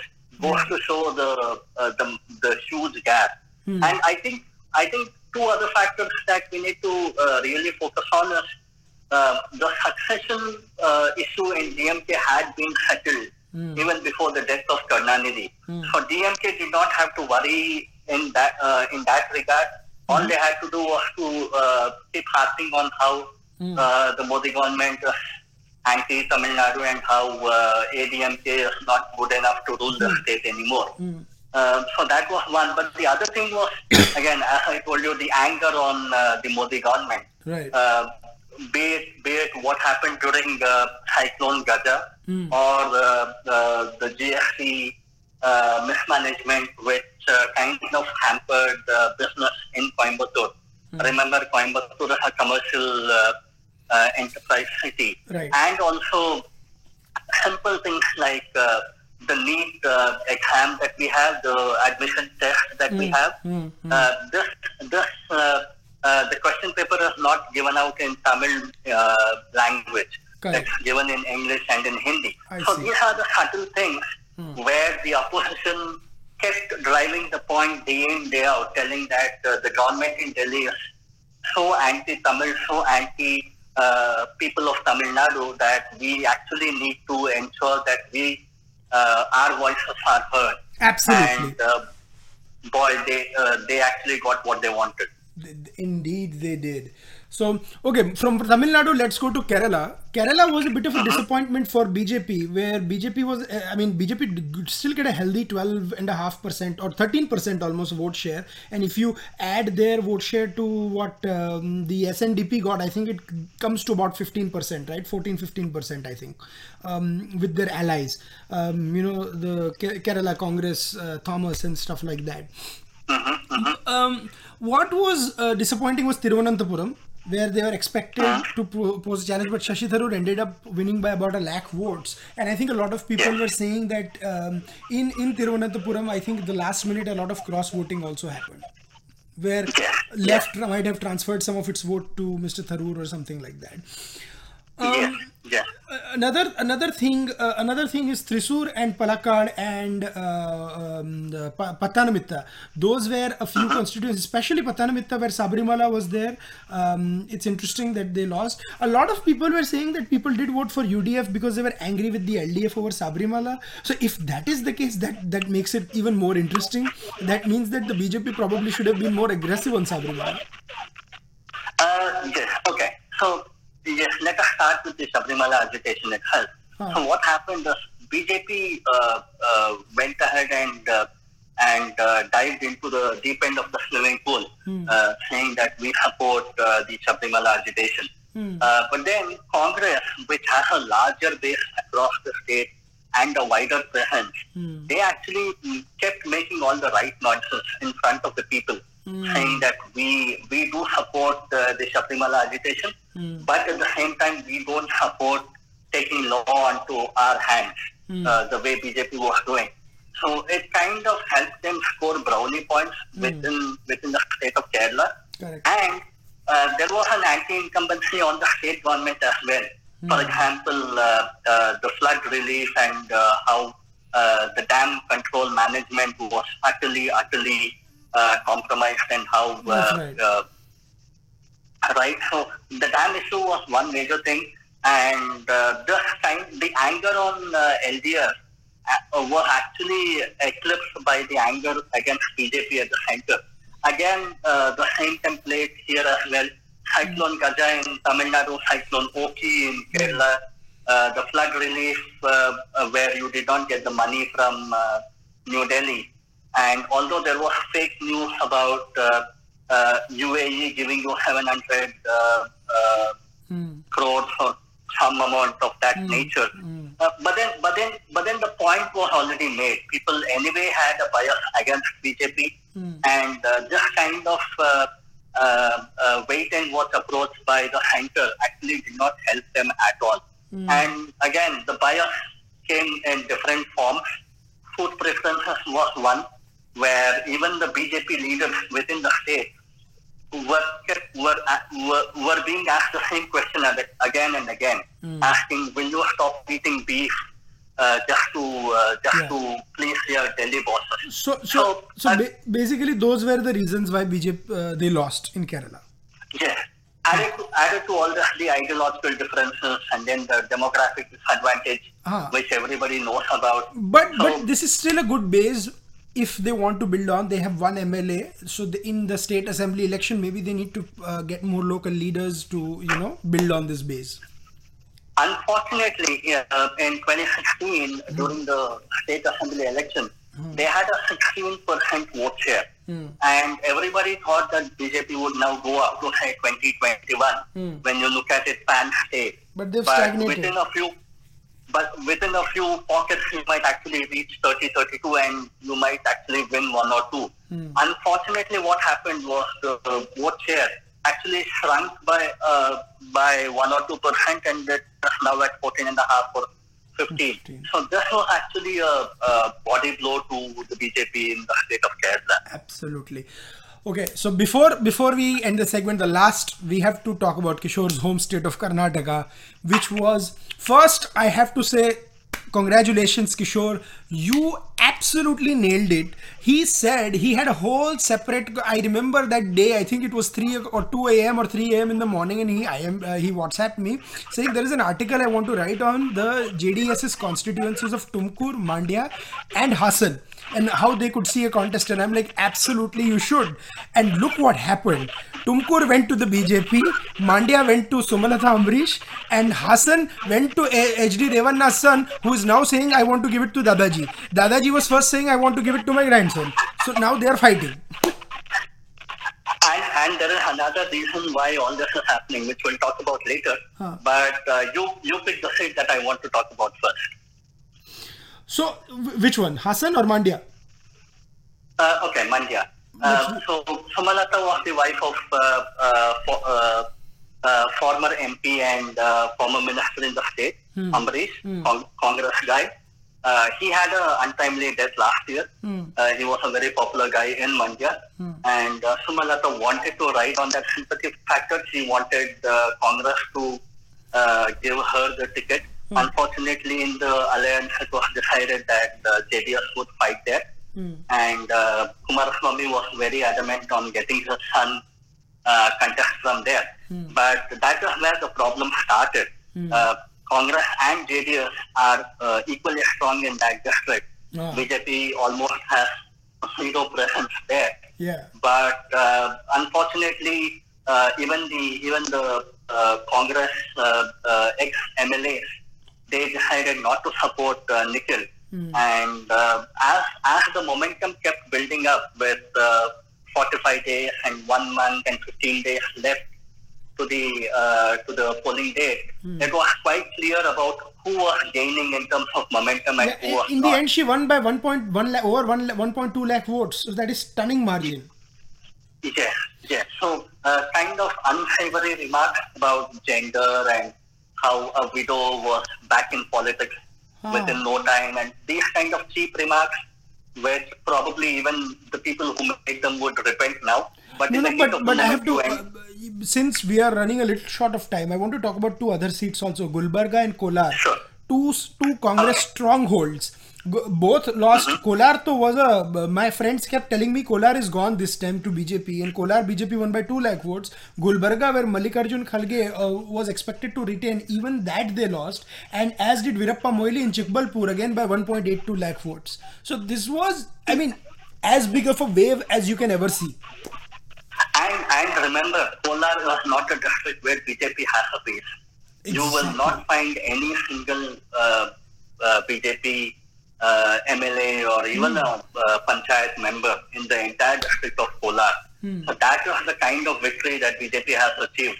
And what has happened in Karnataka is states where BJP, like in Uttara Kannada, Udupi, Chikmagalur, where they are strong, they have increased their margins to 3 lakh, 4 lakh, something like that. And where they were weak and had lost by 20-30,000 votes, they are now winning by 80-90,000 votes. And Karnataka, what is fascinating is BJP, I think last time got like 33-34% or something of the vote share and won 17 seats. This time their vote share is, hold your breath, 51%. Yeah, so we are kind of ready for any challenge. We can even beat any North Indian state. You still, my friend, you still are 11% away from Gujarat. Gujarat gave 62% to BJP. No, I won't take that challenge. We are not close to West India. We'll take North India now. West India, like Rajdeep always used to make this joke on TV, that Rahul Gandhi should be the PM of South India. I can tell him, let him come to the West, he won't even get leader of opposition there. And in Karnataka, it's the same thing. Absolutely. And that is why he did not choose any seat from Karnataka. Right. Now it makes all the more sense why he did not do it. And together, JDS and Congress got 40% of the vote share together, and NDA got 51.3, BJP got 51.3, and then if you add that Sumalata's vote, that would go up to about 52%. So right. it is a stunning mandate. Before we go, I have to ask you this, Kishor. Any quick takeaways from Karnataka, and do you expect the government to fall? Okay. So I think a quick takeaway here is how BJP has made the deep inroads into the old Mysore region. It had been an Achilles heel for BJP, and this has been a godsend opportunity for BJP. So they have to somehow utilize this, get more and more Votaligas sure that the people who are upset with JDS and Congress stay with BJP and not go back to the other two parties. So that was the key takeaway for BJP. And in terms of the government, I think today morning both Siddaramaiah and Parmeshwar, the Deputy Chief Minister, they have kind of agreed that they will not rock the boat, so Congress will not take back their support. The most interesting is, has Shivakumar agreed? Shivakumar is not in India right now. He is in Australia for some reason that I don't know. But I think he'll stay with Congress for a while. His brother is the only Congress MP now, having won it with a 2 lakh plus margin. So he is sitting pretty in Congress. Come 5 years, he will be a serious contender for the post of Chief Minister. Take that. So right now, no one is going to rock the boat unless and until some people cross over to the BJP. Yes, and that is when another edition of Operation Kamala would begin. Not until then. But in summarization, this is probably one of the biggest margins ever given to a party in Karnataka, I guess, in the last 20-30 years. In the last 20-30 years, correct. Remember, Karnataka had been a very, very big proponent of the Janata Parivar, right, during the Ramakrishna Hegde and J.H. Patel, Bommai and Deve Gowda days. So prior to that, it was the absolute reverse that used to happen. 27 for Congress, 1 for the Janata Parivar. This is the first time that the absolute opposite. And first time BJP has crossed, 40%. They're at 50%, but they were struggling to cross 40. So it's a stunning win. But thank you so much, Kishor, for joining. I know we have a lot more to discuss, but this is turning out to be a mammoth podcast. So I'm keeping every segment 20 minutes each. Thank you so much, but we'll have you back on to discuss a lot more, and let's see how the state government crisis shapes up. My pleasure. Thank you very much. Thank you so much, Kishor. Yeah. And that, my friends, marks the end of this week's podcast. It's a mammoth one. Thank you so much for staying tuned with us. Next week, we'll be back with our usual 40-45 minute segments, recommendations, different topics of the world. We hope you enjoyed this one. We hope you enjoyed the Lok Sabha coverage on Mindmakers. Mindmakers still will be talking about politics, social issues, history issues, and a lot more. Stay tuned. Follow us on Twitter at MYINDMAKERS. You can follow me at ASK0704. Please write to me. Please write to us about what you like, what went wrong. We look forward to your suggestions. Thank you.